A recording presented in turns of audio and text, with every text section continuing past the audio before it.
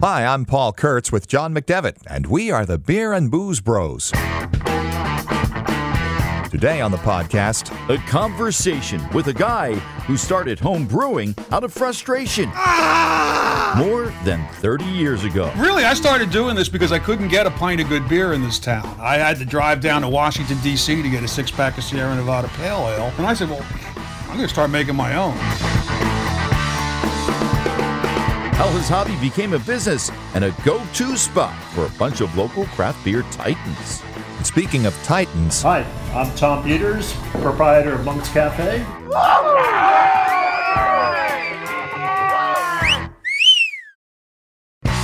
And we're here to drink some Major Tom from Brasserie de la Serre. We'll introduce you to the man who is arguably America's foremost Belgian beer expert.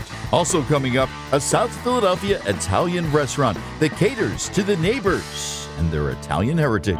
We have a lot of rustic wines, rustic reds from Abruzzo. They're very good with grilled meats. We'll take you on a celebration of gin. And 2018 James Beard nominee, Teresa's Next Door in suburban Wayne. It has a bar program like no other, a huge selection of craft beer, cider, wine, and, of course, whiskey. American, Scottish, Japanese, and Indian. Japanese and Indian whiskey? Mm-hmm. Never heard of that. Yeah. And a beer guru from the main line with a signature laugh joins us at Teresa's. How his connections brought hard-to-find ciders and brews to the burg. John, we are visiting a shrine today.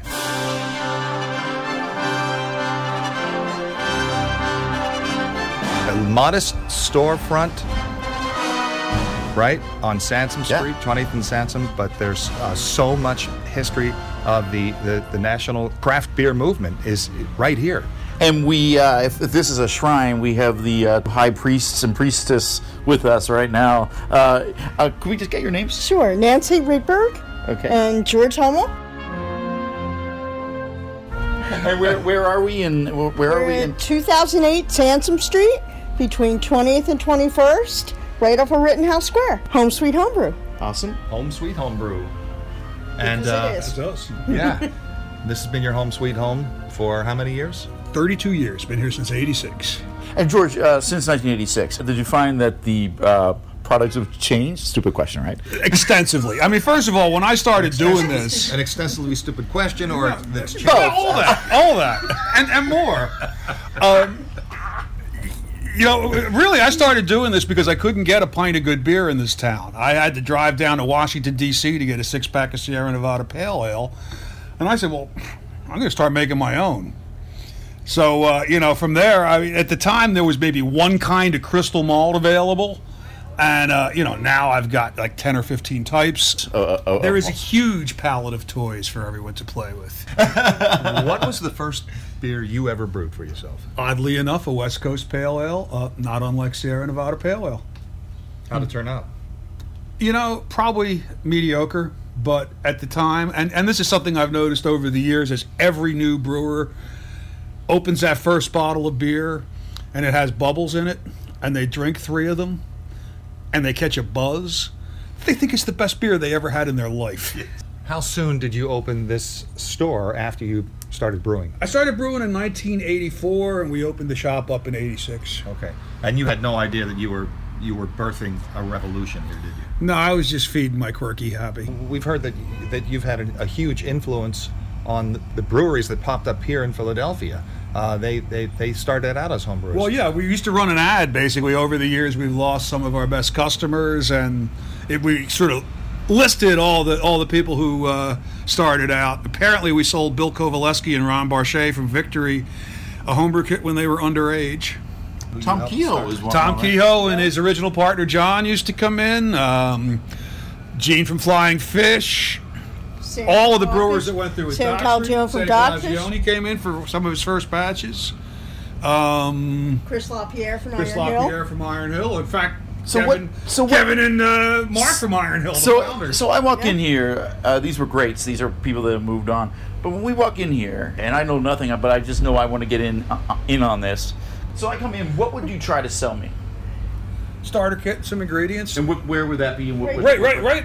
Lovely Nancy can direct you. So It's really easy. Guys can do it. Thanks a lot. It's true. okay. It's true. And we have That really sells it to a lady. we have a full-size batch where you'll make 5 gallons, which is your standard beginner batch. And also because so many people live in smaller spaces now, we have a half-size batch where you're making a case. You're making 2.5 gallons. And so is it a kit? Oh yeah, it's definitely a kit. It's So- equipment. It's Various tools. components packed inside. It's instructions, which you may or may not read, and we have ingredient packs. I have a history question for you. Yes. At what point did this pop, where you said, this is going beyond homebrew, this is way, way bigger than homebrewing? Probably around 93, 94, things really started getting out of hand. The initial growth of our craft brewers in the Philadelphia area. But what's really cool is too is like it's a hobby, but like, and we touched on this before, that people have gone on to own their own breweries. It's a hobby, and you get beer. So to me that's key. But you never opened your own brewery. Did you ever think about doing that? I don't really want to have to make the same beer all the time for people, and I really don't like the level of interaction with the federal government that's required. Mm-hmm. I think we're seeing from the breweries the big thing right now is the hazy IPAs, the East Coast IPAs. Yeah, I spent my first 5 years learning how to make bright beer. I don't get it. And then the other thing is barrel aging. Is that something that a home brewer can do? Yes. They can if they want to invest in a barrel. We also have another option, which is we have oak chips, and you can just put those in your fermenter. And frankly, the beer doesn't know the difference because it's just the beer interacted with wood. Whether it's in, it's Sure. still, And it's a lot cheaper, and it's a lot easier for people to do.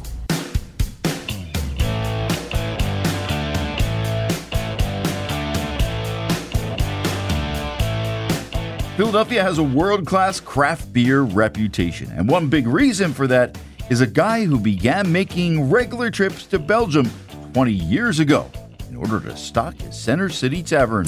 Yeah, there was nothing like it at the time. Today, Monk's remains a uniquely landmark location, a destination spot for thirsty out-of-towners and locals looking for beers they can't find anywhere else. Paul and I stopped in recently to talk with Monk's legendary owner, Tom Peters, about a new beer he made during a trip to Belgium last year.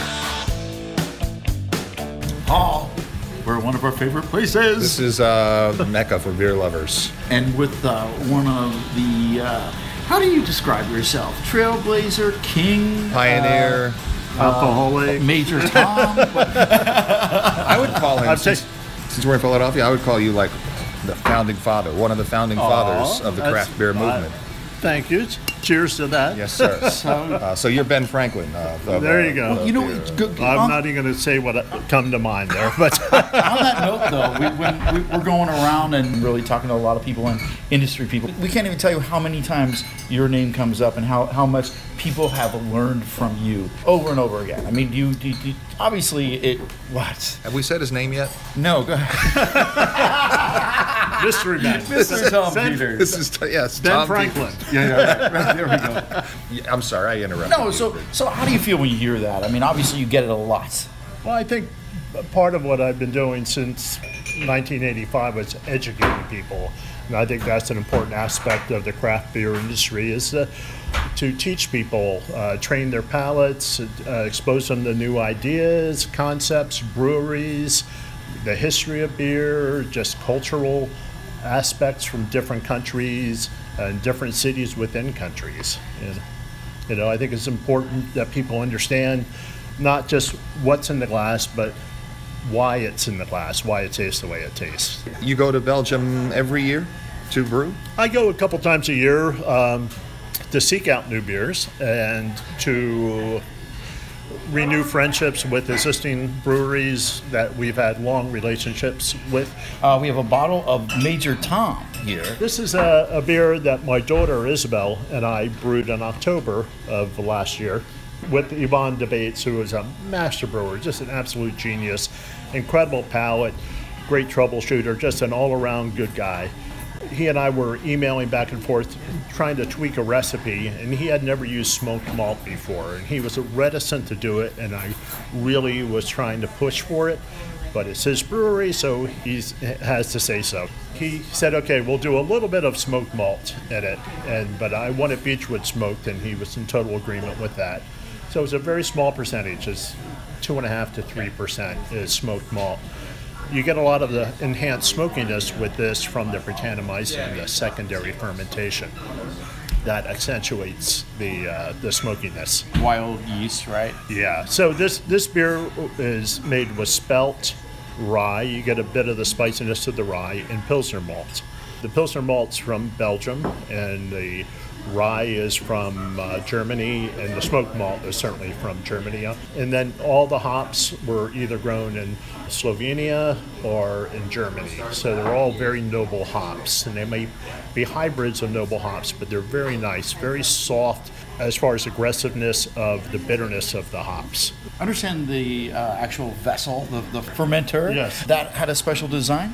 Yeah, Yvonne decided that most of the breweries have these tall cylindrical fermenters, and it creates too much stress on the yeast with the hydrostatic pressure.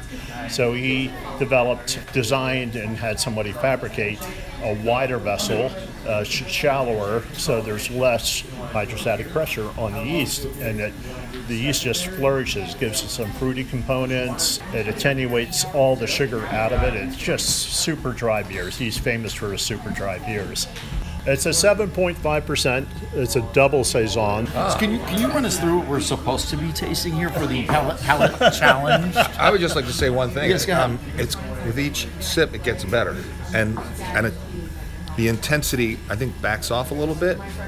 Yeah, you get the aromas in the front end when the glass is full, so you get that Brettanomyces and smokiness, and then it settles down. Look at the beautiful lacing on that glass, by the way. Fantastic. And what is that little peak there? What would that be called? A peak? Yeah, I got one too. that's the moose. Oh, the moose, yes. I've never seen a beer like this. You sure egg whites aren't in here? Oh, you caught me. Can you just kind of tell us what you're hoping people, or what you think people are getting out of this? Because I know everybody's palate is different. When I brew beers or blend beers, I try to create a unique flavor for that brewery, keeping within the parameters of what drives that brewer and the capabilities of the brewery equipment. So here I wanted to push the envelope a little bit by adding the smoked malt. Yvonne and I were both on the same page with adding the Brettanomyces, and the rye was his idea, and it really added another spicy component to it. I love rye beers. Like, this beer's gone awry in the best way possible. This is going to be a nationally distributed brand. Nationally? Oh, wow. So I'm very have proud you ever of done that before? I have not. And nobody can mistake that label. It definitely belongs to you. Major Tom, guy in there's Tom in a astronaut, as an astronaut, lost in space. Yeah, thanks for coming out. I really appreciate you coming. And Really awesome. Tom. yeah, we've shared some really good beers over the years. Yes, We have. Last And year. there's more to come.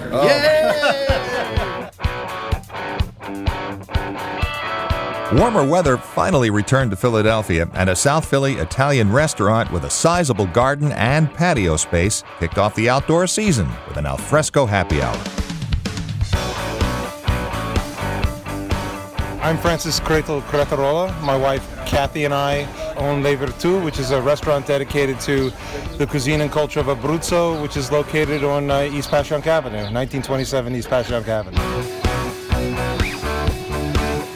This is our garden and our patio. We call the combined space the campo, which just means field in Italian. And we serve our normal menu most nights, and every once in a while we'll do a special event like tonight where a chef is cooking on the grill outside and just, tapping some beers, having some wine, and just trying to relax and welcome the spring, finally. Finally. Yeah. And you've been open for a while. You're a successful business. The whole secret to why we might have succeeded is the fact that we were very true to our mission, which was honoring Abruzzo, the region of Abruzzo where we lived for a time. And Philadelphia happens to be the #1 city in the United States for the presence of people from that region. Wow. So either people whose grandparents were from there or people who were actually born. My grandfather was from there. Yeah. How does your drinks, your spirits, your beer, etc., how does that complement your fare? Well, a lot of our wines, especially the wines from Abruzzo, are on the more rustic side. And everywhere in Italy, there are a few wines that are actually created that are for drinking and contemplating philosophy. They're all for having with something to eat. So the wines have to fit. So we have a lot of rustic wines, especially rustic reds from Abruzzo and south. The wines of Abruzzo can be very sort of black cherry, fruit forward, but they're very good with grilled meats and with robust ragouts. These things go very well with a rustic red. And the whites are basically meant to be something that can pair well with fish that is very simply prepared. Preparations in southern Italy of fish tend to be, that's a great piece of fish, we're not going to screw this up by over manipulating it. So you want a wine that pairs well with that doesn't overwhelm it. In terms of beers, What about we just touched on the rosé? oh, the rosé, the Cerasuolo. The Cerasuolo is actually made from the same grape that the predominant Montepulciano. A lot of people don't know that rosé is actually a red grape, and it just isn't fermented as long as a red wine. Yeah, no, not at all. Because the Montepulciano grape creates such an intense color in the red, it's almost black. Well, I'm surprised at the color of this rosé that you're serving. Yes. It's not pink, it's more deep red, reddish. Yeah. Yes, and it's wonderful for this food because it's got a little bit more body, a little bit more character, a little profundity of flavor, and that goes very well. Word. Yeah. Profundity. I know. Do we have to edit that, do you think? Yeah. Well, my parents allowed me to go to graduate school. I got to use it every once in a while. So one of the things that Damon is making today is a rosticini, which is just lamb skewers. That was delicious, by the way. And that is something that you go up on the mountains, and there are little stands all over Abruzzo that are doing this. And if you're not having beer with a rosticini, you're having Cerasuolo with a rosticini because it's hot out. You want a wine that's refreshing, so it's a rosé that's chilled, so it's a little cool. Can we touch on beer? Yeah, so the beer list, for a very long time, we kept very simple to sort of have the appeal to the people who were coming here who wanted lagers, they wanted pilsners, things that would go very well with the Italian food. But right now, we've made a very strong commitment to actually challenge people with our selection. And so from 2nd District, right? These are from 2nd District, and so they're right across Broad Street. We're drinking the Skycroft. You're drinking the Skycroft. Right. I'm having the Cloudy Giroux, which I believe was named after Claude Giroux, who were the Flyers who we're trying to forget right now, but who we all love. They're amazing beers. They're sort of interpretations of European styles, and they're wonderfully done. Wheat styles that are perfect for the warm weather we're having. Total oasis. I mean, the birds are chirping louder than we're speaking. Yeah. This neighborhood inspired this. Mm-hmm. It was being in this neighborhood and seeing people who spoke the native language, which told me, go learn. And my wife allowed me to leave my job in publishing, and I went to Italy and studied Italian, learned Italian. My brother and I played in the local Bocce team, learning about the history of the neighborhood and how all the cultures had intermingled from Calabria, Sicilia, Abruzzo. And this was after we lived in Abruzzo for a period of time. What we wanted to do we wanted to do it in this neighborhood specifically because of everything this neighborhood had given me, my family, about rediscovery of our roots and what was important. Cool. Amazing. Yeah. Thanks, Francis. Sure. Thank you, Francis.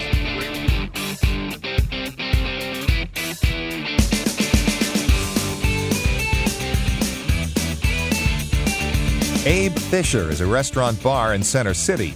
Happy hours are popular, and every June they celebrate gin with a different cocktail each day. My name is Brian Keane. I am the General Manager and Beverage Director of the Cook and Solo Restaurant Groups. I am the GM of Abe Fisher in Philadelphia. My bar team and I are all in with trying to strive to find the next best thing And some of the strategic ways to do that is a program that we do every summer called Juniper, where for one whole month from June 1st till the end of June, we run an additional cocktail that we've never done before as a special, and they are always going to have gin in it. So either gin in a citrusy, some sort of fruit application, or very, very strong stirred applications. We've done everything from like drinks with bananas in them to like celery, cucumber, you name it. And for people who don't know, juniper is used to make gin. Juniper is a primary botanical, along with like angelica, lemon balm, and a couple other things. Historically, always been used to separate gin from its vodka base, if you will. We try and use it as an education thing, because whether or not it's our spin specifically on classics, we will have that conversation with the guests and be like, hey, this is our interpretation of this particular drink used to be made like this, but what we've done is we've incorporated like a little bit of mezcal instead of some other aspect, and kind of sub things out so that not only do people maybe get to try something brand new, but then they also know what this drink is that we were riffing off of, and then all of a sudden it's, a win-win situation. Happy hour drinks are $7. After that, $12. Hints as to what they'll be concocting will be on social media. Abe Fisher is located at 1623 Sampson Street in Center City.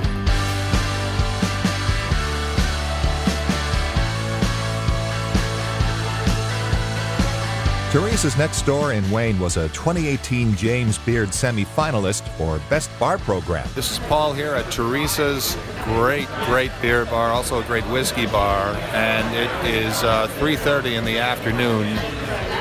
The reason I'm here is very quietly, the owners here got a hold of Pliny the Elder and the Younger from Russian River. I'm out here to get me some, and I'm waiting for John. I'm sitting here with a couple guys I just met. These are seasoned craft beer pros. Let me get some names here, fellas.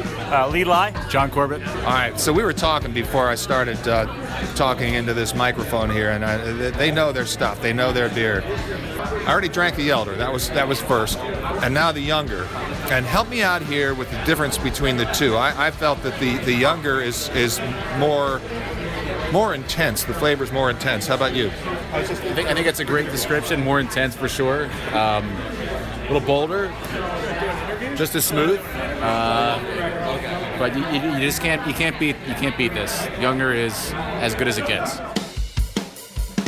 Well, I eventually got there just in time for a Pliny the Younger. Beverage Director Chris Peters talks with us about the whiskey program. Well, we have about 400 different whiskeys total. So American, Scottish, Japanese, and Indian. Japanese and Indian whiskey? Mm-hmm. Never heard of that. Yeah. Japanese are actually right now they're pretty much the hottest thing in whiskey. They got 2 or 3 years ago, they got the World Whiskey of the Year for the Yamazaki 18. They're consistently rated really, really well. A huge explosion in the market. They barely can keep up with demand. How'd that happen? It's just really good whiskey. And as it started to trickle into the market, people found out how great a whiskey it is. But they literally cannot keep up. You're starting to see more and more world whiskeys. There's Tasmanian whiskey. There's English whiskey that's not from Scotland, but England itself. Belgian whiskey, German whiskey, every country. Chef owner Andy Dickerson sat down with us and brought a tray of outstanding ciders to sample. Here we are. Oh, but yeah, you've got ciders. We're surrounded by ciders. We have a tray of colorful ciders. There's red, there's yellow, there's all sorts of things. 6 different ciders from Big Hill. None of them, well, there's one called Standard. That's the closest thing to a base cider, if you will. After that, what they like to make is everything but that. They're huge fans of barrel aging and sour ciders. Or single varietal is another one of what they're known for. So here we have their Standard cider. We have their Fu Manchurian of their Manchurian apple cider varietal. We have their Fresa Armaga, which is their strawberry. Their Barrel Aged Reserve, which is kind of a farmhouse version of their Standard. Marmalade, which to me is stands against some of the best sour beers, as it's their own peaches. Along with their apples and a little bit of orange zest. and also their creek is something they're passionate about as well. They make ciders that others don't. They really want to make the specialty ciders. They make the standard to get open and pay the bills because they're only about 3.5 years old right now. And it's a beautiful standard cider. I'm not knocking it in the least. It's one of the best basic ciders out there, if you will say. If basic. What do you mean by basic cider?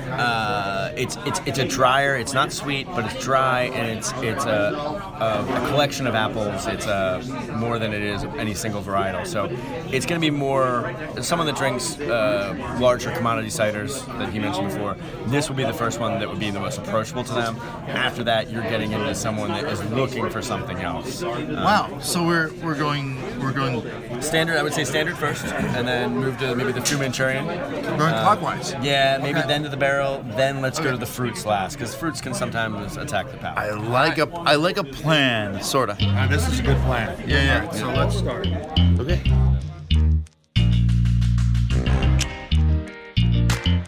Matt Geyer, the beer aficionado with the signature laugh, has been the owner of the Beer Yard in Wayne since the late 1990s. Yeah, he's made tons of connections over the years, and he uses those connections to bring the best and hardest to find ciders and beers into his establishment, and then he takes them into other establishments. He sat down with Andy, Paul, and me at Teresa's.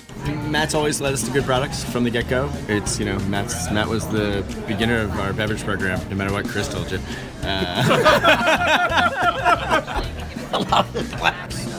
We've never been led astray from Matt or anyone he's introduced us to. It's been one or two. but we have sometimes percentage-wise, we're probably 97%. Nothing's perfect. Nothing's perfect, but it works great. I mean, it was a struggle a little bit off the bat but we had a lot of open-minded customers that were really willing to listen and try different things, and that's back in the day where it was you had to buy a case. You couldn't buy singles or six packs like you can now in a beer distributor. You had to trust us for a case. So that was always interesting. We used to do samplings every Friday, and 15, 18 years ago, a sampling, we would have Bill Kowaleski from Victory and Sam from Dogfish and Dan from Weyerbacher in the store 15, 18 years ago before they got big and famous. I think we should point something out here, John, since we're doing a podcast here. Pennsylvania's archaic laws. Only recently have people been able to go into a distributorship and just buy a case, right? Buy smaller quantities. Well, I guess it was about 2 years ago the law changed that we could do 12 packs. As long as it was shipped to us in a 12-pack, then it became, they loosened it up further about a year ago that we can do, single 6-packs, etc. And that's been a big help to us, obviously, because there's beer available almost everywhere now. Well, exactly, and that was my next question. Wegmans, Acme, etc. I mean, I would think that a guy like you've probably seen better days, but yet you are the king. In a way, you made these drinks available here. Well, I wouldn't say king. Well, how about Prince? And certainly not queen. But,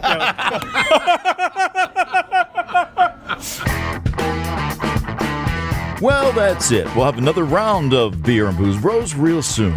You can find and subscribe to the Beer and Booze Bros on the radio.com app, Apple Podcasts, or wherever you get podcasts. Beer and Booze Bros is on Twitter at The Beer Bros with a Z.